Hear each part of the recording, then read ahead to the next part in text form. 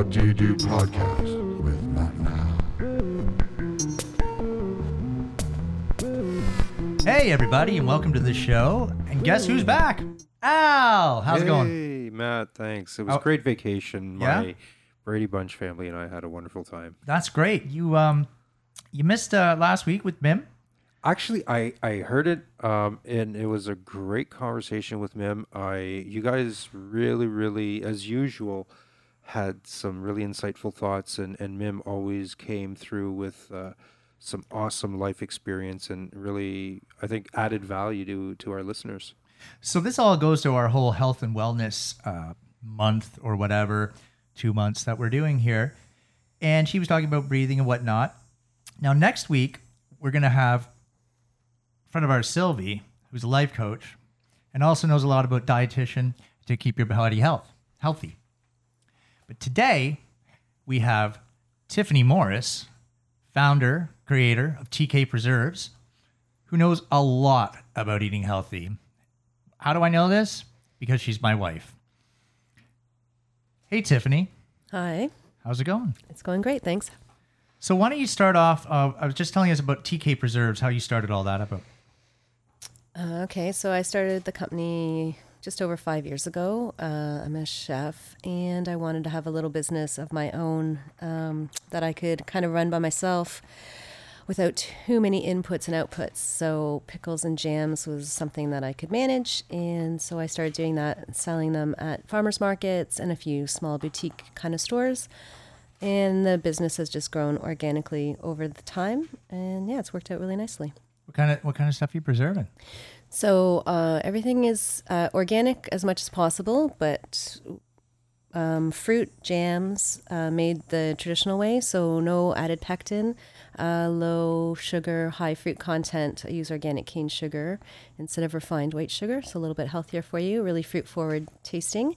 And then pickles, but when I say pickles, I mean all vegetables, not just cucumbers. So basically, if it can go in a jar, I pickle it. And refined sugar, what's wrong with the refined sugar? So processing always is problematic for our bodies. So the less processed our food is, the more natural state that we consume it, the better it is for us. So, I mean, we all know that sugar is a problem and that we have way too much sugar in our diet, but it's pretty hard to make jam without sugar. So the option for me was to use organic cane sugar. So less processed, it's not white, it's not bleached. So at least that's one extra step that is removed. So again, it's sugar, but at least it's a little bit of a better form of sugar. So where do you find your product? Like you just go pick it in the garden? Or? Like the product I use for... To pickle. Yes. I mean, I grow some of the stuff. I buy all from local farmers. Again, trying to stick with organic whenever possible. And yeah, just everything is local. So I use just what's available in the season. And then once the season's over, we have to wait till next year. And we find this stuff in the stores? I have a few stores. So I sell out of Peconi Fine Food in Dundas, which is a fantastic independent grocery store. One of the few independent grocery stores still left going. And I do buy some of my produce from them as well. They have great stuff. And then I have some, bigger producers as far as like the sugar jars, all that kind of stuff I get from bigger companies. Interesting. Okay, so I know her very well, clearly, and I know her whole psychopathic take on how good things have to be and organic. If we're going to talk psycho, you're the most qualified person that's an to interesting, talk about. interesting interpretation, but fine. Okay, so I came home once, Al, and I bought white bread. Oh, I'm sure that didn't go over well with Tiffany. It did not go over well at all. Like, what are you doing? I'm like, what are you talking about? You asked me to get bread. Here's the bread. Explain why I screwed that up, babe. Okay, well, I mean, it can be a pretty in-depth conversation, and there's lots of different schools of thought on it. But when it comes especially to bread, stuff that you find at the grocery store, most of that stuff has just been really processed. The flour is super refined, it's bleached, it's dead, so it sits on a shelf for a long, long time. You could even put the argument out there that it's almost rancid when it gets used. And again, the term, it's not like it's bad, it's just there's nothing living left in it. Whereas nothing healthy is nothing left. healthy, like everything good has been stripped away. And then what they tend to do is like we in Canada, we add things back into it. So they process it at high heat and with chemicals, and then take all the nutrition away and then put the nutrition back in, which again, there's different schools, but we know food that has, it's just like the orange juice, right? They take the orange juice, they pasteurize it, take out everything good, and then they add the stuff back in that they killed with the high heat. So our bodies know that, and they treat it differently. So it's just harder on our bodies.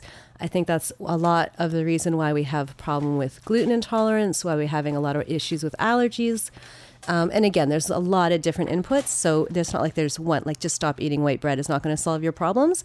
But the less refined stuff, the less produced things that you eat, meaning like bought in a box with lots of ingredients, it's just easier on your system, easier on your digestion. You're going to get more nutrition from what you put in your body, and just make it easier for your body to process everything, and then get rid of the stuff that's no good. And that would also mean that there's less stuff that's no good coming out of your body, which I think everyone can appreciate.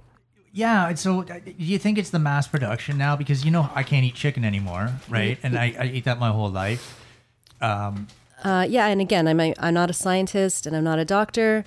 But for sure, the scale of some of these production houses is just like, it's so crazy, like almost obscene. And it's just, when you do things on a scale that large, it just, the process of machination is such that you can't, everything has to be like sanitized, and and not to say we don't want to have sanitized, we need hygiene and we need all those things. Of course, it's really important, but when you're mass producing something, it's a very different product than when you're doing it a small batch. So even like my jam, for example, my jam does not taste like the jam that you buy in the grocery store. My pickles don't taste like the pickles that you get in the grocery store, and they don't look like them because I cut everything by hand. I'm doing everything. I'm making all the brines specific to each batch. Everything is made small. So just like on the same vein as like wineries or craft breweries, the terroir, like where the food was grown, it impacts the product, impacts the taste of the product. This year we had a late growing season. The strawberries are super fantastic, but they're really small, but they taste delicious. So that the jams that were made from this year's strawberries might not taste exactly like the jams that were made from last year's strawberries because of what I just outlined. However, if you're talking to Edie Smith or Smucker's or one of those big companies, they want the jam to taste exactly the same every single time. So there's lots more inputs going in and chemical analysis happening to make sure that every jar of jam you get tastes exactly like the last one, and the consistency is exactly the same. And that's not what I'm doing at all. Yeah, I think that's the big problem with the way we've created our supply chain for food nowadays is, to that point, everything is structured, it's consistent, you have the same expectation as like... Yeah, but how else do you feed people on a mass scale? Well, I mean, that's a kind of a different argument, and there's a lot, again, that we could kind of dive down into rabbit holes about that. But for sure, yeah, and we're not talking, like, I'm not going to feed mass amounts of people with the stuff that I produce. It's small. It's a small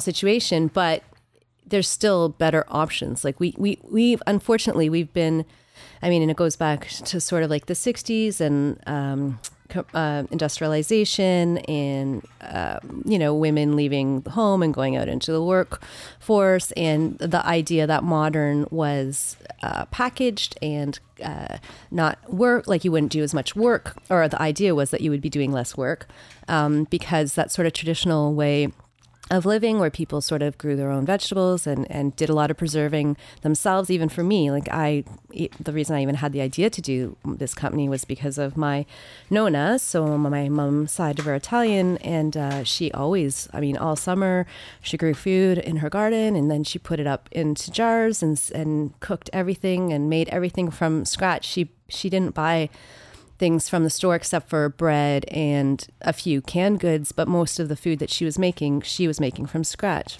Again, I mean, there's a lot of ways to talk about it, but I think that old sort of way of doing things, which takes longer and is more labor intensive, but it's really better for us in the long run.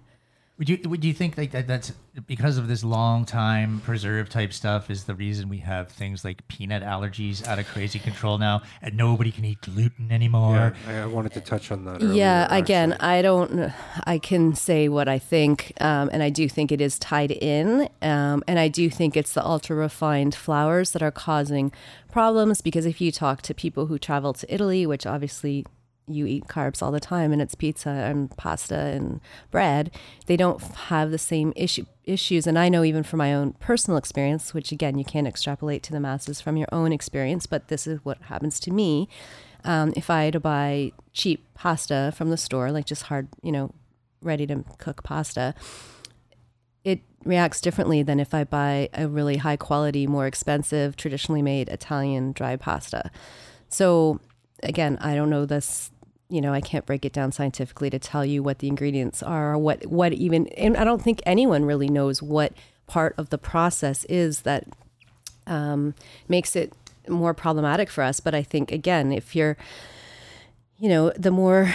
the cheaper that we do things, the bigger that we do things, the more inputs that go in, it's not really in our best interest at the end of the day, I suppose. If you look at the marketplace nowadays, is you can literally walk into a place like McDonald's and buy a meal for $8 to $10, whereas you try and buy healthy whole foods in the supermarket, or even better. And this is really, and I want to tie it back to TK Preserves here, because what I really find fantastic about being a consumer of your product is that it's all local grown stuff, as right? much as possible. Yeah, for sure. Like, I mean, obviously the sugar isn't local, but and your sourcing of all your ingredients is all handpicked and everything like that. So the way I always associate your business is it's like a craft beer company, right? It's very handcrafted, specific.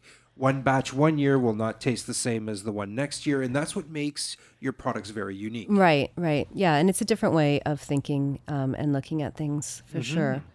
And I mean, to back it up to the whole McDonald's thing, it's like, we've had, it's funny because I think in other like avenues of our lives, we value things that have value. So like, you have a nice car, you spend a lot of money on your car, or you spend a lot of money on your vacation, or maybe you spend a lot of money on your clothes or your shoes, and all those things are prestige. But when it comes to food, it's like you want the cheapest thing and you want it bundled, and it's convenient, fast. And again, right? If you're getting a tomato that was grown in, let's say, Mexico or California, those tomatoes aren't grown for flavor. They're grown to be shelf stable and to survive, to ripen after they've, or maybe not even ripen, to look like they're ripe when they're picked, to sit on a truck, to be gassed, to keep freshness, to be less likely to bruise, to be, to have a look. The look is more important than the taste. And I find that really crazy that we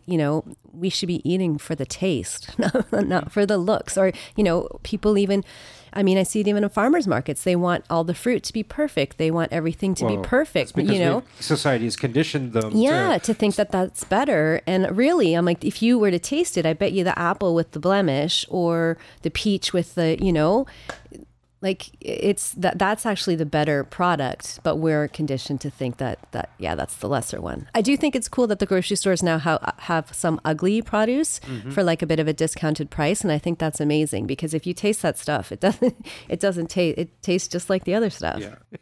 So yeah, I mean, for sure, presentation is important. I mean, you don't need to buy rotten things or things with bugs in them, but at the same time, this whole idea that like everything has to be pristine and like. I always think when people are like, oh, there was a bug in my lettuce, or I'm like, well, that's actually a good thing, because it means that there wasn't so much pesticide on it, because hi everyone, pesticide is poison for us too, that the bug was able to live. And if the bug wants to eat it, you probably want to eat it too, which, it can make people squeamish, I suppose. But I mean, really, I think it's come back around. Like, for sure, the trend is, lots of younger people are not lots. There are people that are getting back into small scale farming. And I think there's a bit of a trend there. And I think it's great because it's really, really hard work. It's super hard work. It never stops. There's so many things, so many factors. Mother Nature is not always on our side. So yeah, it's a lot, and it's really, it's really difficult. So I salute all those people that are trying to make a go of it, and I always want to support them. And I think it's really important. And if you take, I'm sorry, because there's lots of people too that say organic isn't more nutritious than conventional, but I would disagree with that, because if it's our system it's as a whole, it's a system. So if I'm putting pesticides and fertilizers into the ground, which is poisonous, which goes into the water, which, hurts the birds and the bees and all the animals that do the pollinating for us, all the creatures out there that help the system go along, all the microorganisms that are in the ground, then of course that food is more nutritional, even if it's not more nutritional, like if you just do an analysis on the, we'll say apple, for example, on the apple itself, but on the system that is growing the apple, it is a better system, and then that is better for us in the long run. It's funny, we last night, and just going to this whole, growing stuff, we were watching this whistleblower in the States, right? He's a scientist for climate change. And he said with the amount of carbon in the atmosphere now, it's actually denutritionizing. Yeah, which is also pretty crazy. And so, Trump held this all over, but supposedly like the rice, soya rice, they've shown it does have an impact on the nutrition of food. So again, it goes back to what I was explaining, which I always find interesting when people make that argument about organic versus conventional. We know that if the proper inputs, when the inputs change, when the temperature rises, we can even see it with what's going on locally here. Our growing seasons changed. Our summers have changed. It does have an impact. And again, if you're growing something, and when you're doing a monoculture kind of grow, it's going to, one little thing changing can ruin your entire crop. So, what he was saying was a little more, maybe on a smaller scale, but we know it happens in the oceans too. We know that the fish are like a fish that we eat now don't have as much nutrition as they used to. We know it for farm animals, depending on what they're fed, how they're raised, it has an impact on the nutritional value for us. So, we really have to start considering things more on a system basis instead of isolating one element of something and saying, okay, well, I want my tomato to be juicy. Well, if you're going to make a juicy tomato, then what's going to happen? Like, there's other things, just like any kind of genetics. When you take one thing or add one thing or subtract one thing, it's not like you just isolate one thing and that's it. It has a ripple effect, and we don't really know all those ripples. We're still trying to figure it out. So when we talk about the bigger picture, like the whole industrial agro-farming industry and the impact on the environment, I think it ties back into the impact on our health. Cancers did not exist as much when we were in a more micro-farming, healthier, organic type environment. Now that we've industrialized our food supply, we've removed the nutrients out of it. The GMO products are GMOs. There's all kinds of GMO. So it's genetically modified organisms. Yeah. So that, again, that's it's sort of contentious because people like test tube. No, it's more like introducing tomatoes a gene. Tomatoes are specifically engineered introducing to something look a specific from way. Outside. Yeah, like they would take a gene from something that's maybe not a plant, like maybe it's from a fish or from something else, and insert it in to get some sort of trait that they're looking for. Yeah. But we don't really know, and this is again, right, where you have the two kind of schools, like people, because obviously we do have a food. We've been doing it naturally as farmers, but that's for also years, very right? different. No, but that's the thing. I'm like, I don't like that argument, because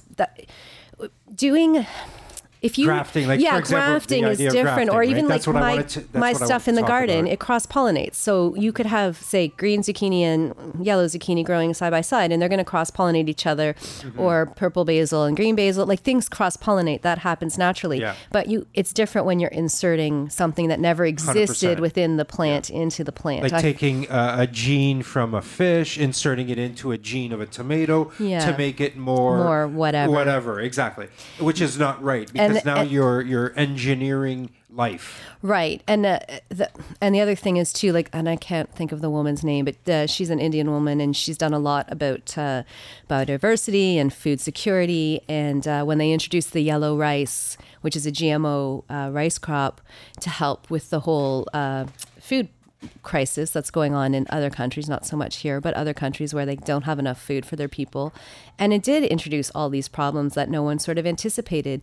And the other problem is that these massive multinational corporations like Monsanto are the ones behind these new seed developments. And those seeds, they're called terminal seeds. So they don't, once you plant them, the seeds that are produced can't make a new plant. So you constantly have to buy their seeds. And then when those seeds cross-pollinate with other seeds that are existing already, like say I have organic corn growing and then my neighbor has Monsanto corn growing, now Monsanto is going to show up in my corn. Because they and cross-pollinate. and then they have the right to seize your crop. Like there's all like it gets super crazy. They have the and right to seize your crop? Yeah, and very because nefarious. they're And IP. also, you will lose your organic certification because your stuff now is no longer organic. So, like, that's what I mean. Like, it's very tangled, and it gets really hard to even have a discussion about it because there's so many different parts of the argument that you have to, or you may not have even thought of. Like, it just gets really, really crazy. And of course, we want to make sure that people have enough food to eat, and farmers can make a living and grow crops and earn money and all of those things that are very, very important. But it gets like really complicated really you quickly. can draw very, very parallel arguments. Like you can say with the pharmaceutical industry that they're not creating healthier people, but they're creating customers, right? Yeah, totally. So the same thing with the Monsanto argument is that they're making farmers dependent on their products Absolutely. to create a repeat customer. Same idea why automobiles don't last 10, 15 years anymore, because it's better to have a car that will break down in 5 years and you have to buy another one. Like everything that we've created a disposable society. Well, and I mean, we can take that one step further too, right? It's bananas, no pun intended, that you go to the store and buy something organic and then it's wrapped in plastic. And then where's that plastic going, right? We know we can't even recycle it anymore. And even when we were recycling it, I don't even think we were. But so, it gets you just kind of served in a big plastic cup. yeah. You kind of want to throw your hands up and just like bury your head in the ground. Isn't it all just for show? Like, really, is Whole I Foods, think that's really what the Whole argument Foods is about, or the Goodness irony Me there. or whatever the heck that place is? Aren't they just raping the customers? Are things really that expensive? Well, I wouldn't think I would use that term, but I don't know. I don't know. I don't know how expensive what they're buying, what they're selling are. I think it is interesting I can speak locally here. The stores that tend to be more organic aren't selling local stuff. So, and again, it goes back to what Al was saying about the food systems, because generally speaking, the big grocery stores are their own sort of food distributors, but you would generally get your produce from a food distributor. They go to the terminal and they have the accounts and they pick all the stuff up for you. And it's easier to just buy in American organic because that's all part of the same like distribution system, whereas we don't necessarily have that here, or the farmers aren't interested in selling to the grocery stores because that's super problematic too, because they order way in advance and you never know what's going to happen, and the grocery store can just cancel their order. So now all of a sudden you have a field of cauliflower that you have nowhere to put it. Our systems are set up in a very bizarre and large scale way that it makes it super tough. It makes it tough for the farmers to earn a living. It makes it tough for the consumer to get. I think a lot of people, if you just went up to them on the street and said, would you buy local? They'll say, of course, I'd rather buy local. And then, for us too, right? Obviously, we can buy local for some parts of the year, but we can't eat local in the winter. So we need imports coming in. Again, like it's really complicated and it's really tangly and it's pretty controversial. It just seems like they're making eating healthy for the rich. Well, and that's another argument, right? That a lot of people think it's elitist and that organics are just for soccer moms and yeah. And I bristle at that kind of argument, even though I do understand where it's coming from, because if you had two peaches and one's $1.29 and the other one costs 50 cents, well, you're going to go for the one for 50 cents. There was a joke. Like, if to survive the zombie apocalypse in LA, what do you do? Not sure. What would you do? Cover yourself in gluten. Yeah. And okay, and we can go on the whole. The funny thing. Think about it for a sec. The funny thing, even about the gluten thing, is, I mean, I can't remember the percentage of the population that's actually truly celiac, but it's very, very small. So Some of it is trendy. it's trendy, and it's also, I mean, everyone knows their own body, and I'm not trying to dismiss someone that I know I have reactions to certain things. However, the marketing of gluten-free is, if you look at a lot of the, again, super processed stuff, and if you look at the ingredients, it's all like, it's just as bad. Like, it's a white tapioca flour, it's corn starch, it's all really, really processed stuff. So even you, again, under the illusion that you're eating healthier, a snack is a snack, a treat is a treat. People just need to come to terms with that. And if you want to have something as a little, whatever, then have it. But don't fool yourself into thinking that because it's gluten-free, like it's better for you. It's not necessarily better, unless you're celiac, in which case don't eat gluten, obviously. Well, I think a lot of people, when they eat a specific way, it's either because it's trendy or because it's real. Right. So, you have both sides of it. But unfortunately, I think what we've seen in marketing with, you slap a label on of organic on it or gluten-free on it, and automatically it's double the price. Yeah, well, and I noticed like artisanal, because again, like maybe when I first started the company, everything, like everyone was saying artisanal, Yeah. and it was becoming this trend, and then you start seeing it pop up. I bought a T-shirt that said artisanal. I'm like, I don't even understand how a T-shirt can be artisanal. Like, what does that have to do with it? It's still mass-produced. It was still, you know what I mean? So again, yeah, marketing gets a hold of things. And I mean, it's the same with vegan. People ask me all the time if my stuff is vegan. Well, yeah, it's just fruits and vegetables. Well, of course it's vegan, but it's like I have to slap that label on it. Otherwise. Well, I align that to is really, it's people are headline readers, right? Yeah. They don't dig deeper than the surface. Right. They scratch Yep. the surface and say, oh, vegan, I think it means this, but hey, I'm all for that. And, but you didn't even read the article about what they were talking about, what vegan was, or this or that. So what I find is the majority of the population are basically headline readers. So they jump on the bandwagon of whatever is popular at the time. Mm-hmm. So, but thankfully, and it's kind of circling back things to the conversation about the whole shop local, is that is real, though. That isn't a bandwagon, because there is a true effect in our communities. There is, and here's crazy thing, because again, I'm totally for that, and I believe in it, and I try to do that every day in my life, not just in my business, but for my everyday living. But there's also arguments against that, because it's not efficient. If I'm getting in my car and driving my car to the store, and then or to the farmer's market or whatever it is, and getting my things, that's not efficient.